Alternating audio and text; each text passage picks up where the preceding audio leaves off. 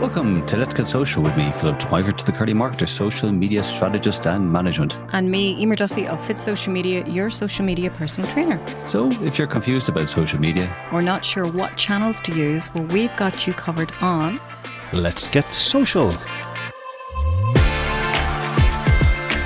So hi Emer, good to see you. Yeah, that week, that flew. Gosh, it only feels like yesterday when I was speaking to you, as they say. Absolutely. Well, time flies when you're having fun, I suppose, not to say? Oh, it does indeed. Yes, it does. And I'm hoping what you're going to share with me will fly by, or am I asking too much? No, not at all. Not at all. I have a wonderful social media joke that's going to bring a huge amount of fun to your life today, Emer. So would you like to hear it? Silence is golden. Okay, that's a yes then. So here we go. Why did the Cookie Monster apply for a marketing job? I don't know. Why did the Cookie Monster apply for the job? He heard they were tracking cookies. Yeah, really bad, isn't it? Yeah. Oh, my sanity is gone. And I used to like the Cookie Monster. Now you've ruined that for me, you know. Well, hopefully our guest doesn't leave us, because yes, we have a special guest, don't we, Emer? Yeah, I hope he can handle dealing with you now after that. So I don't know if I can though, but anyway. Well, I'm going to introduce. Yeah, we have a special guest with us today. We're delighted to be joined by Neal Schaffer. And Neal is a recognized leader in helping businesses to maximize social. You know, he's a global keynote speaker, university educator, social media agency influencer, owner, author, and social media strategy consultant. From Fortune 50 enterprises to Grammy Award-winning musicians, Neal has helped so many leading brands reach their next level in social media. And he has a wonderful new book out that I've been reading. It's something that would advise everybody to go out and get, and it's called The Age of Influence. And it's all about our topic today, which is influencer marketing. So Neal, you were very welcome to Let's Get Social. I just have one thing to say. Cookies! We love it, Neal. That's it. Absolutely. You know. I feel it's 2 against 1 here today. I don't like that. I don't like that at all. I had a feeling you were my people. This is great. So I was going to say, Neal, before we kick things off, or I kick Philip, whatever comes first, we ask our guests their opinion of the social media comedian's offering and see if you can outrank him. Boy, well, okay. I got a joke for you. There's a disclaimer after the joke, but I won't tell you the disclaimer until after the joke, okay? Okay. Okay. Why do social media marketers hate trampolines? I don't know, Neal. Do you have any idea, Emer? I never go there. I don't like heights. I like to keep my feet firmly on the ground. So no, I don't. Sorry. Go ahead. They fear high bounce rates. Boom. Do you know what? It has to go to you, Neal. Sorry, Neal. Philip. Yeah. You know what? Bombed again. Yeah. You bombed again. The disclaimer is that either way, Philip wins because Philip seeded me with that joke and all.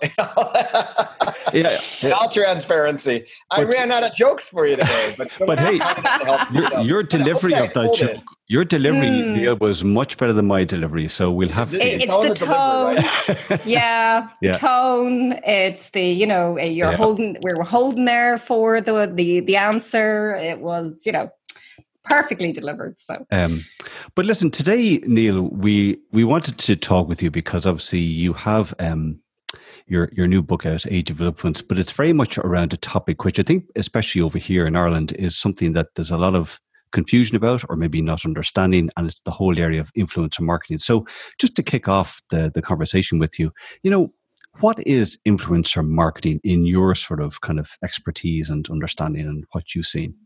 Well, I like to take a look at, as a company in digital marketing, what can you do, right? So social media is part of that. Yeah. So, you got your website, you got your SEO because you need to be found, you got your email marketing, you got your content marketing, blogs, lead generation assets, what have you. Then you have social media, right? Mm-hmm. And 10 years ago, Philip, when we talked about social media and Emer, we would talk about social media being the ultimate word of mouth marketing.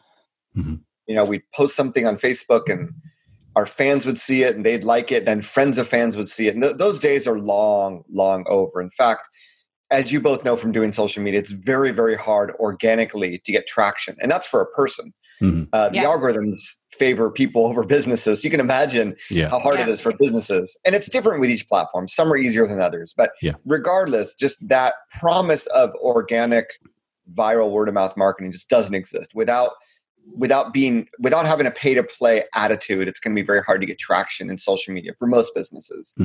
So what are ways in which, we see there are people that get tremendous traction? Over the past 5 years, we've seen people come out of nowhere. If we have children that are teenagers or college students, we hear of YouTubers, of TikTokers, of Instagrammers that influence them the way that when we grew up, sports athletes or, TV and movie stars influenced us. So clearly there's been a change in the landscape. But what this hints is that there is a way to leverage social media without paying for it. And that is through collaboration with other people. And I think that's really the heart of influencer marketing. Now, in the marketing industry, there are people that push influencers because they make money from them. There are talent agencies that are now influencer agencies. There are agencies that will push influencer marketing because it's easy to monetize. Companies are putting a big amount of budget behind it. But, I think companies, 4 or 5 years ago at the peak, well, I mean, it's still peaking, I should say, but there was a lot of blind money being thrown at this just in terms of brand awareness or let's get lots of likes. And I think that brands have gotten a lot more serious about it. But the fact of the matter is that there are, plenty of social media users out there that you can collaborate with as another form of digital marketing.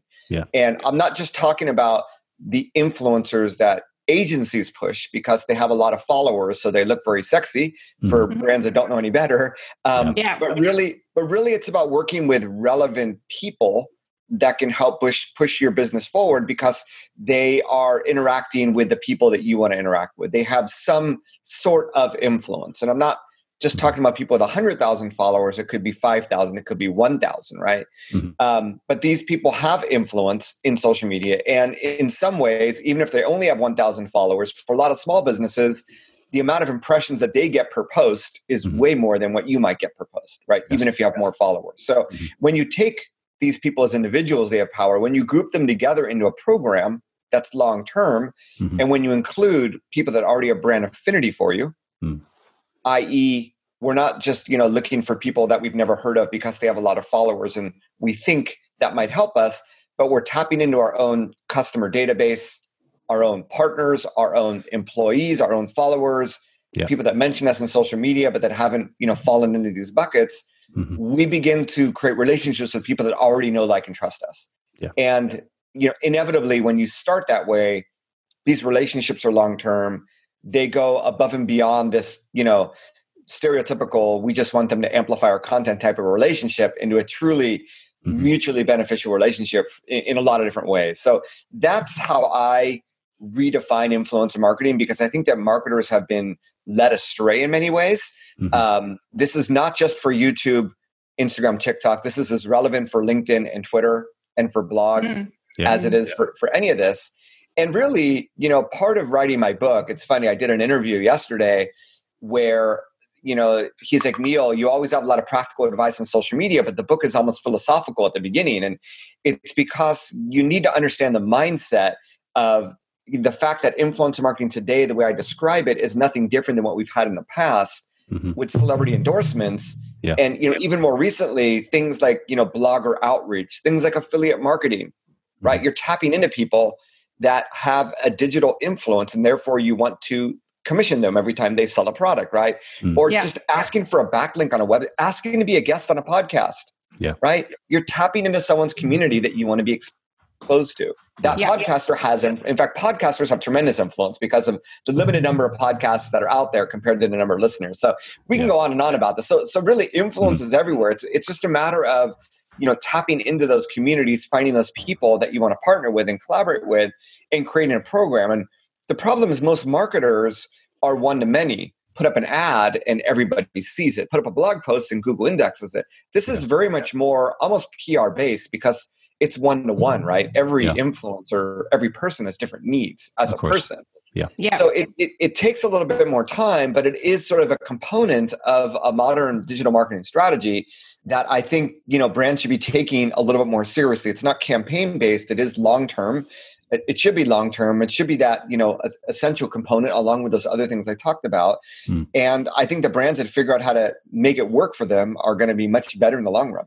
So sorry, that was my influence to marketing rant. Wow. Let's call it a day. Yeah. I was going to end of the show. say, listen, you don't actually buy things unless you you go and look at reviews, you go and see what other people are saying about something. So it's the trust factor is number one. I don't go and buy something unless I know that there's something concrete behind it, that it's a good product, say, So talk about why is the principle of trust so important in social media. For me, it would be number one. And how it connects with trust people. Yeah. And how it connects with, what's your take on how it connects with influencing marketing? One thing I like to talk about is sort of these trends of why influencer marketing is still going to grow. And even with COVID-19, why those trends have not changed. And part of it is the trust.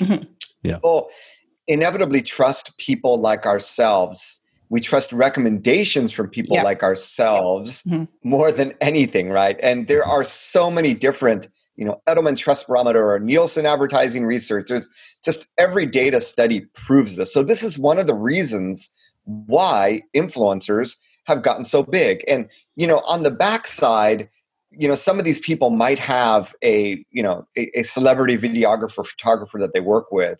But there's also just YouTubers that are just showing their room. They're just showing themselves. They're just showing up, right? They're not They're not all decked out.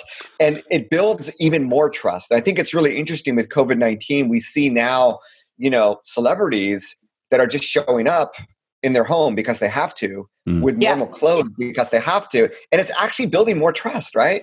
And people are loving that. More and more people are just, doing live streams, just showing up. So that is a huge factor. I mean, don't get me wrong. And that is one reason why people will always have the trust over brands. And that's why, to give you an example, this is one that I often use of influencer marketing case studies. I write a book, right? What is going to be the KPI of the success of that book? Obviously book sales, but it's actually going to be business that comes from the book. But in order to generate that, what do I need to do? So I talked to my publisher, and according to my publisher, the number one thing I can do is try to encourage people to review the book on Amazon. So that's my KPI, because that influences more book purchasing decisions than anywhere else. Yeah. And the review has to be authentic, right? Right. So that's my KPI. So okay, what is going to be my influencer marketing strategy around trying to encourage more people to review my book? Well, number one, I'm going to go back to my past customers that have reviewed previous books, right? I'm also going to find the people that I know are passionate for me. They open up all my emails and, passionate members of my community. I'm going to reach out to them. I'm going to reach out to other influencers, like people that have endorsed my book, the Jay Bears, the Mark Schaeffers. Yeah. And then I'm going to go on Amazon and do a search for people that have reviewed other similar books. And when they use the real name, I find out, wow, I'm already connected to a lot of these people on LinkedIn.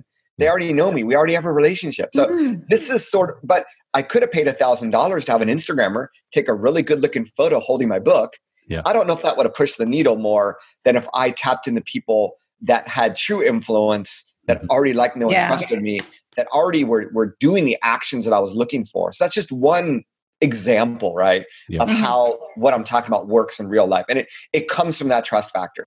I don't know that Instagram influencer, and I don't know if that's going to push the needle. And even if it did, I don't know if those reviews would be trustworthy, right? Yeah. These are people that I know are trustworthy. Yeah. Yeah. Definitely what you said there, Neal, it kind of leads on nicely to, I suppose, this next sort of kind of key point was the fact that, social media has become, and very much now probably even more emphasized by COVID-19, it's become so ingrained in everyday life.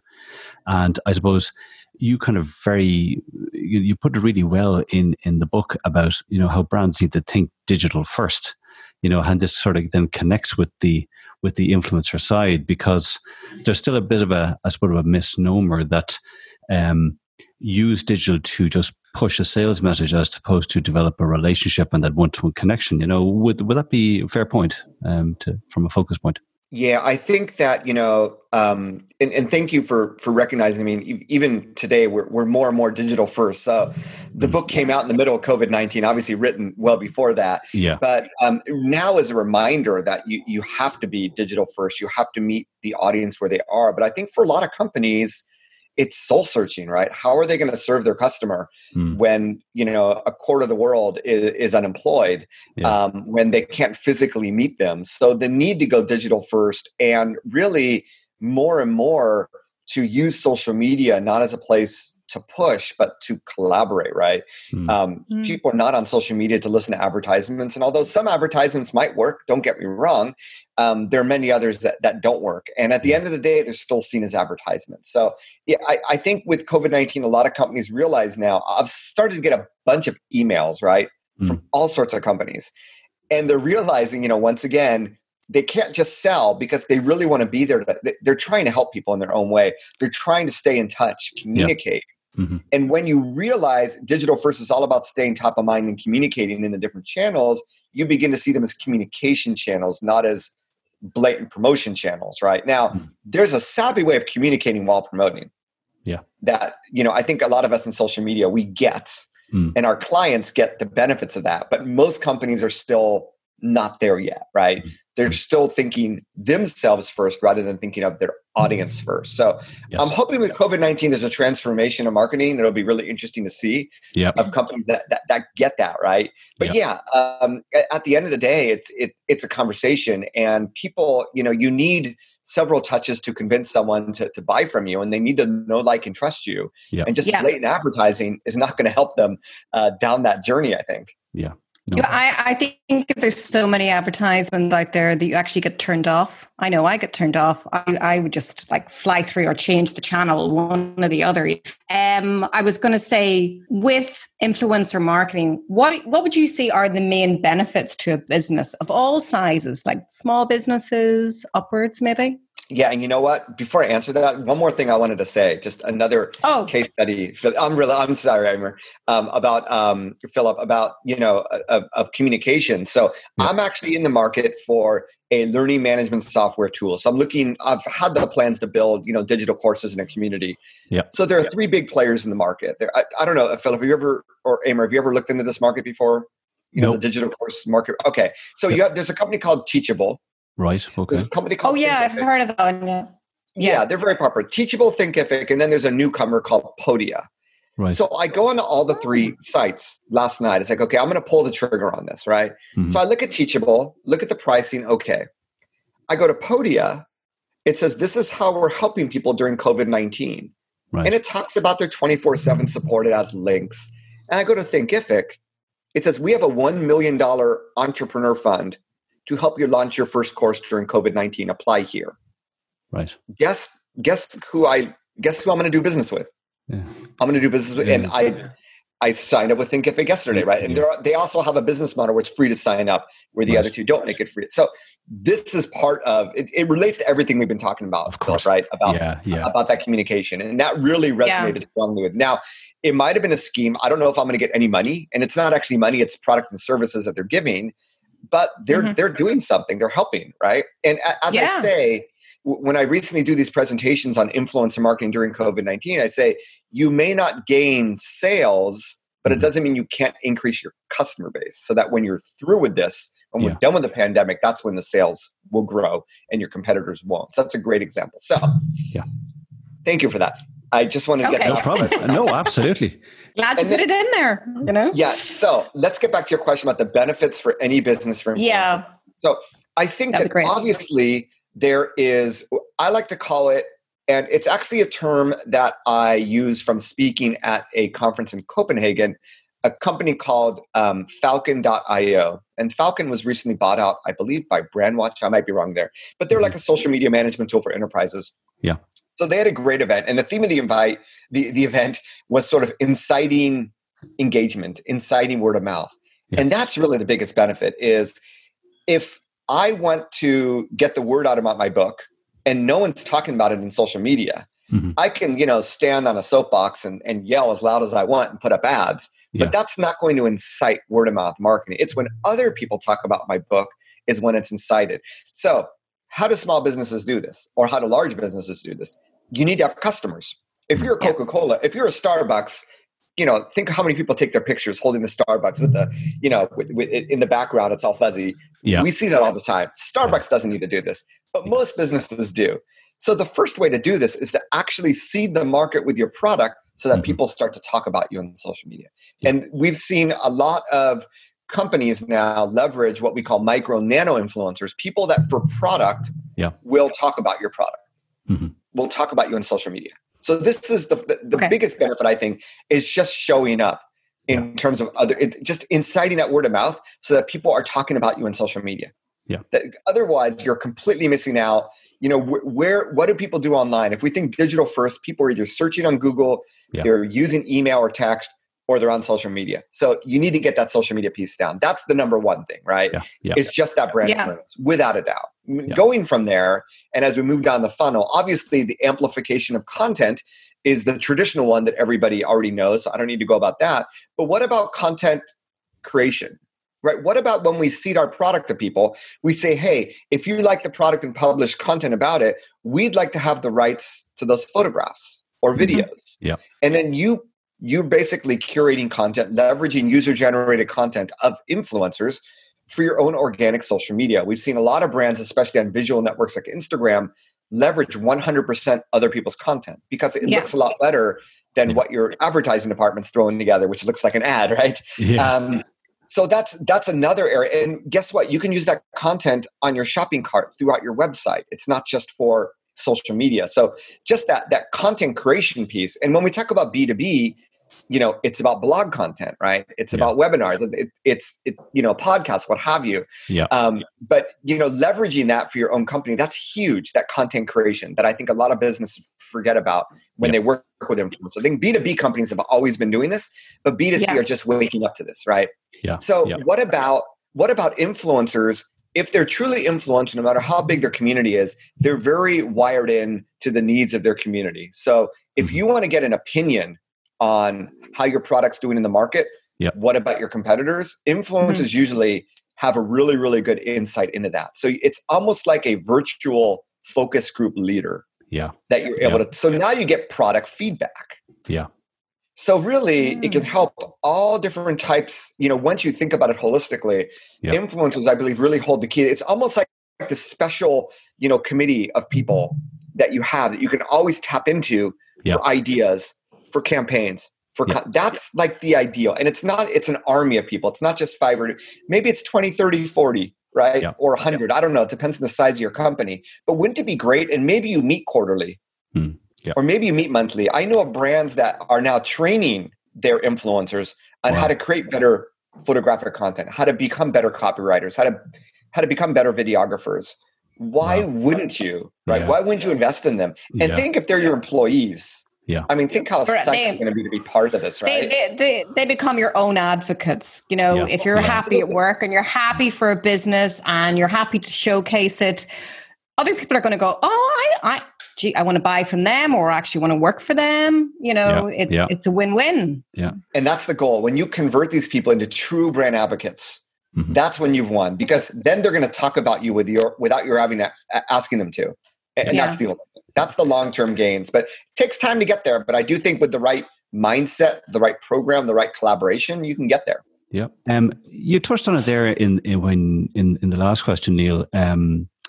About the power of potentially employees as an influencer, and I suppose could you share your insights on how can businesses really get their employees to become influential and those brand advocates for them? Well, here's the thing, a lot of your employees are already influencing your customers.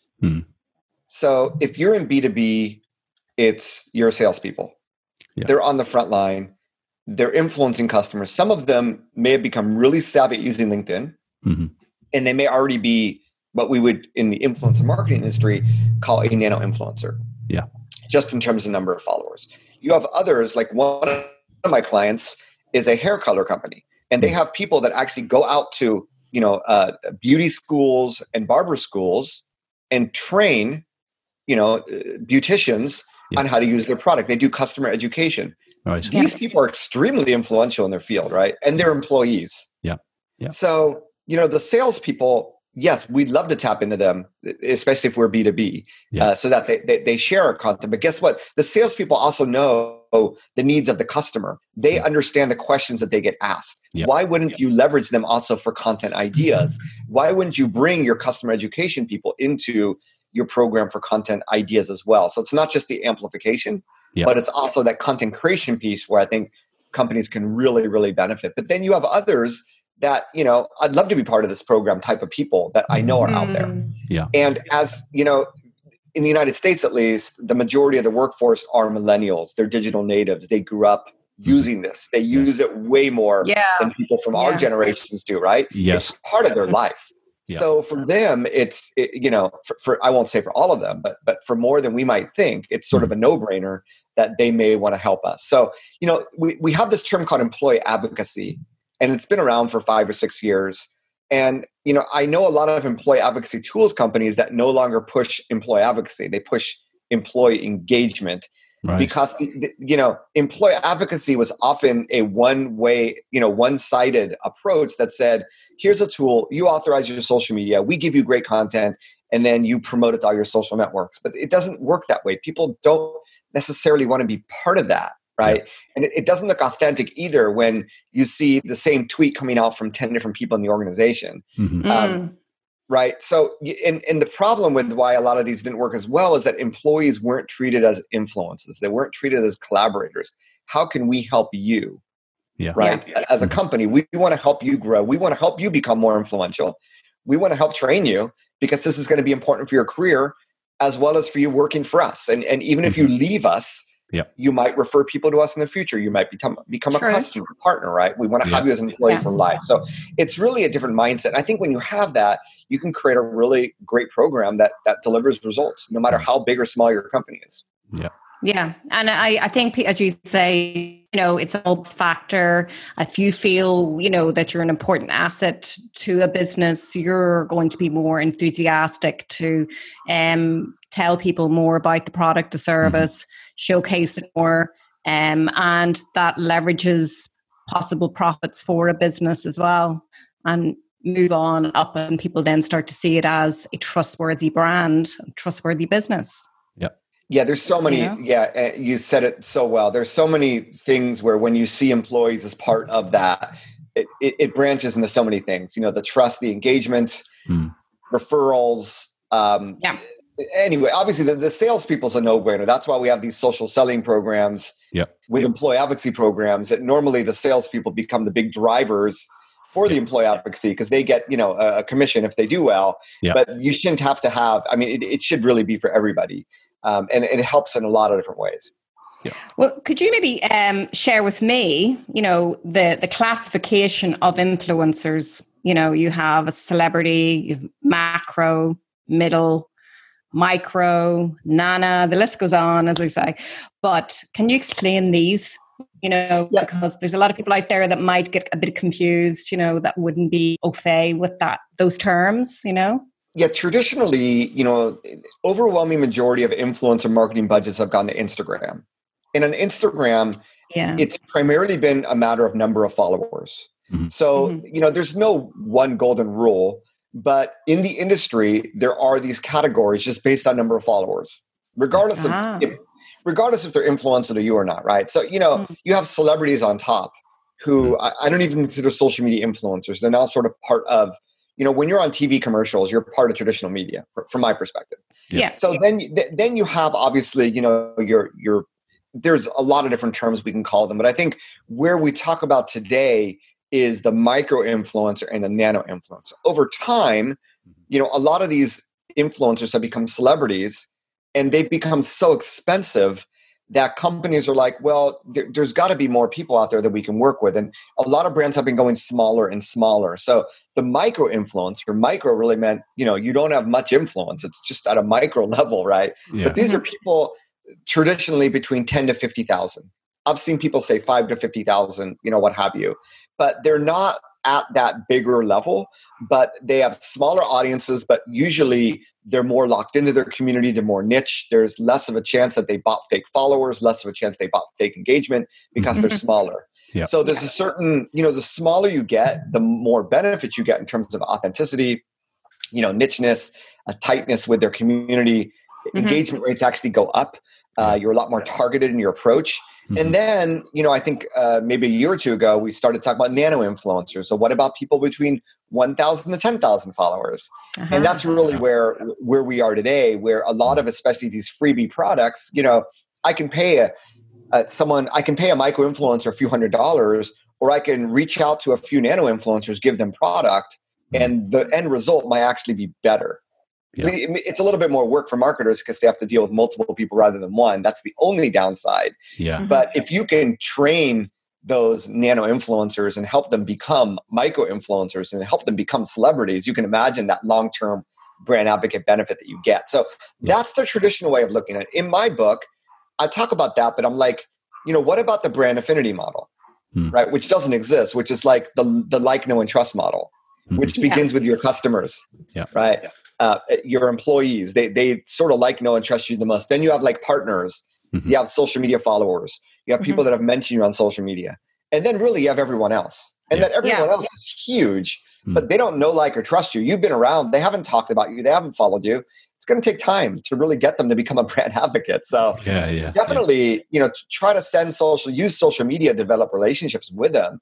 But, make new friends, but keep the old. One is silver, one is gold, is what I was singing in elementary school. So hopefully that this is I was going to say, treat others how you want to be treated. Treat the customer how, if you were all customers at the end of the day. Well, it's very true. I think like the way social is very much gone, it is getting back to that sort of that kind of people still want to do business with people and authenticity. And, I think the word celebrity and influencer suddenly kind of tarnish what influencer marketing is, where exactly as you mentioned with employees or your best supporters or your best customers who can essentially be influential with their communities. But I suppose if you were approached, Neal, which I'm sure you are plenty of times, where a company says, listen, Neal, why would an influencer want to work with me? Kind of how do you approach that scenario? If we're going to be saying we're too small or we've got the wrong product, we can't find an influencer that could work with us. How would you sort of approach that question? Well, you obviously start with brand affinity. So one of my clients is a startup. They have the exact same issue, right? It's a team of maybe 5. Yeah. And first of all, so, we build the LinkedIn company page. It's B2B. Yeah. Mm-hmm. And then I'm like, dude, why don't you also share to your own LinkedIn personal profile if it's relevant to your community? And then, the CEO goes, that's a great idea. I'm going to start sharing too. And then 2 other people on the team, they start sharing too. Right. And immediately you have employee advocacy. You have, employees that, some of them are more influential than others, but they're actually helping to push the business forward through helping, right? And obviously they're helping with content and not just the amplification, but the content creation as well. But then, we start to engage with other people on social media. So you got your Twitter, LinkedIn, Facebook, traditional for B2B. They're not on Instagram yet, and I don't think they should be for a while. Yeah. So, LinkedIn, from a personal perspective, you have the way to engage. Twitter, you really have a way to engage with anyone and everyone. Mm-hmm. So, let's start to look at, who might be influencers in our industry, who is talking about, our type of product or our competitors or the subject that we can at least begin to have conversations with. So now they're going to do their first webinar. They're having their first content marketing initiative. Right. And it's a huge thing. Brilliant. Yeah. And one of the people that's going to be in the webinar is someone that they reached out to on Twitter. They started following each other. They started, tweeting each other's tweets. And then they reached out and said, hey, we're doing a webinar. We think you'd be a great guest. Would you like to appear in the webinar? And this is a company, I don't know, maybe they have 2,000 followers. Mm-hmm. Which my client only has 50 followers because they just started. Right. I mean, that's huge, right? This is a really, grassroots example. That's and brilliant. you work your way up that influencer pyramid, right? Then it's like, hey, we already work with this company. Would you like to work with us, right? Yeah. We already had Philip and Amer on our podcast. Would you like to be on as well? Oh, Philip and Amer, sure, Great people. No, not him. Wow. Not him. He'll tell us jokes. God almighty. Definitely don't have them on. But it's human nature. So it begins with just doing searches. If I wanted to find out about any topic, who comes up on the radar, following them, seeing what they talk about, engaging with them, maybe, retweeting their stuff, what have you. And over time, not everyone responds, but some inevitably will. And some, when you send them a DM, actually respond, right? And that's how it all begins. And really, any company in any industry can do this. And really, like I said, with B2B, a lot of it is that content co-creation. Yep. It's webinars, podcasts, where they're going to introduce it, or a blog post, they introduce it to their community, and then boom, you have. And when you collect email addresses, for a lead generation asset, a lead magnet, even better, right? That's your true ROI. Yeah. So that's it. Any business can do it. It's just, it's a mindset. It's not part of, we all have agencies. It's not part of your typical, we'll publish X pieces of content per day. And you actually have to work for it, right? You have to engage. But it is something, like I said, every business should be doing, whether they teach their agency how to do it or they decide to take this part in-house. It really is something that it's about really developing those relationships for all those benefits we talked about. Brilliant. So show you care. Absolutely. Indeed. Just like myself and Emer, Neal, we care about you and that you liked our joke and that you're here with us. So thank you. Yeah. Cookies! I love Cookie Monster. So, you tapped into my heart there. Oh, there you go. Yeah. We did the research. Have we time for a couple more questions, Neal? Are you okay for time, or have we? I got a few more minutes, so let's do it. Okay. Emer, do you want to ask? Yeah, I was going to say, Neal, because I am going to harp back to the trust factor, especially, when you're going out and you're buying something maybe seen on television, and you're thinking, will I go out and buy it, spend that money on that product, or do I hold off and go look at the reviews? See who's talking about it. People are a little bit more, cautious these days, especially at this time, because suspicious, what do you think a business should be doing at this moment? Should they be, you're into the influencer marketing angle, but, is that continue on that road, or should you pivot a little bit maybe at this time? What would you say to businesses? Yeah, this is the subject of an entire hour webinar that I've been speaking on recently. So that's a lot of content. But I think number one, you have to serve your audience. You have to show up, and they need you more than ever, and you need to find ways to help them. Okay. So you need to actually communicate with them, and whether it's through live streams, whether it's through more email communication, I don't know what. But you need to be there for them. I think that's like the number one issue. Yeah. And obviously you need to adjust your messaging. And this is not a time for blatant promotions, as we know. Yeah. Giving those examples that I told you earlier. Yeah. So I think, the next thing is, we will get through the pandemic, but now is really a great time to work on, from a marketing perspective, to work on your marketing infrastructure.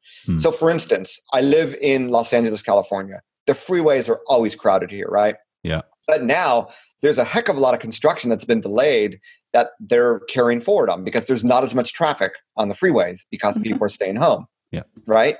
A great example of working on your infrastructure when the demand is low. So for companies, you've always wanted to rebrand your website.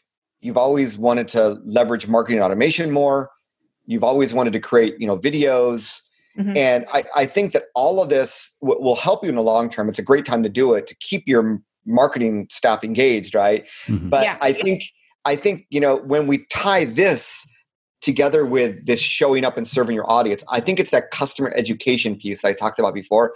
I think that's the key thing here, that if you're going to, work on your infrastructure, work on that customer education, leverage that customer education as part of your communication, we want to help you. Did you know that you can use our product in this way?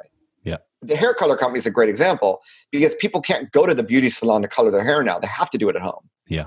So they've always had some resources here and there, but they've never really developed the types of resources that would, simply creating a blog post, sending out an email saying, hey, we just created this new, content. I mean, they immediately saw business through their e-commerce store. Literally the same day when they publish the blog post, send out the email, and they're serving their audience through customer education. This is a win-win-win. Yeah. And this is the type of thing that I think any business could and should be doing. So that would be, to summarize my advice, that's where it would be. Influencers are not going away. So if you think long-term relationships, I would continue those relationships. You may not be activating them for campaigns, but it's all about developing relationships now. It's about developing deeper relationships with your customers, but also the community. And that's where influencers can play a great role. So if you think about leveraging influencers now to develop those relationships so that as part of your infrastructure a few months from now, when you're ready to proceed forward, you're going to be in a great place because there's a lot of influencers that have taken a hit as well, right?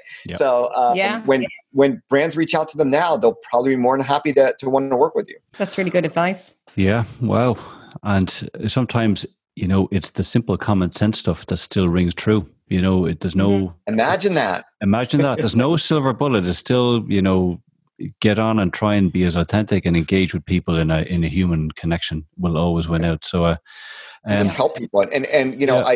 When I'm to get back to this webinar I do, I usually start out with this quote from, believe it or not, a VP from Walmart, who we consider these, guerrilla, big retail stores here in the US, that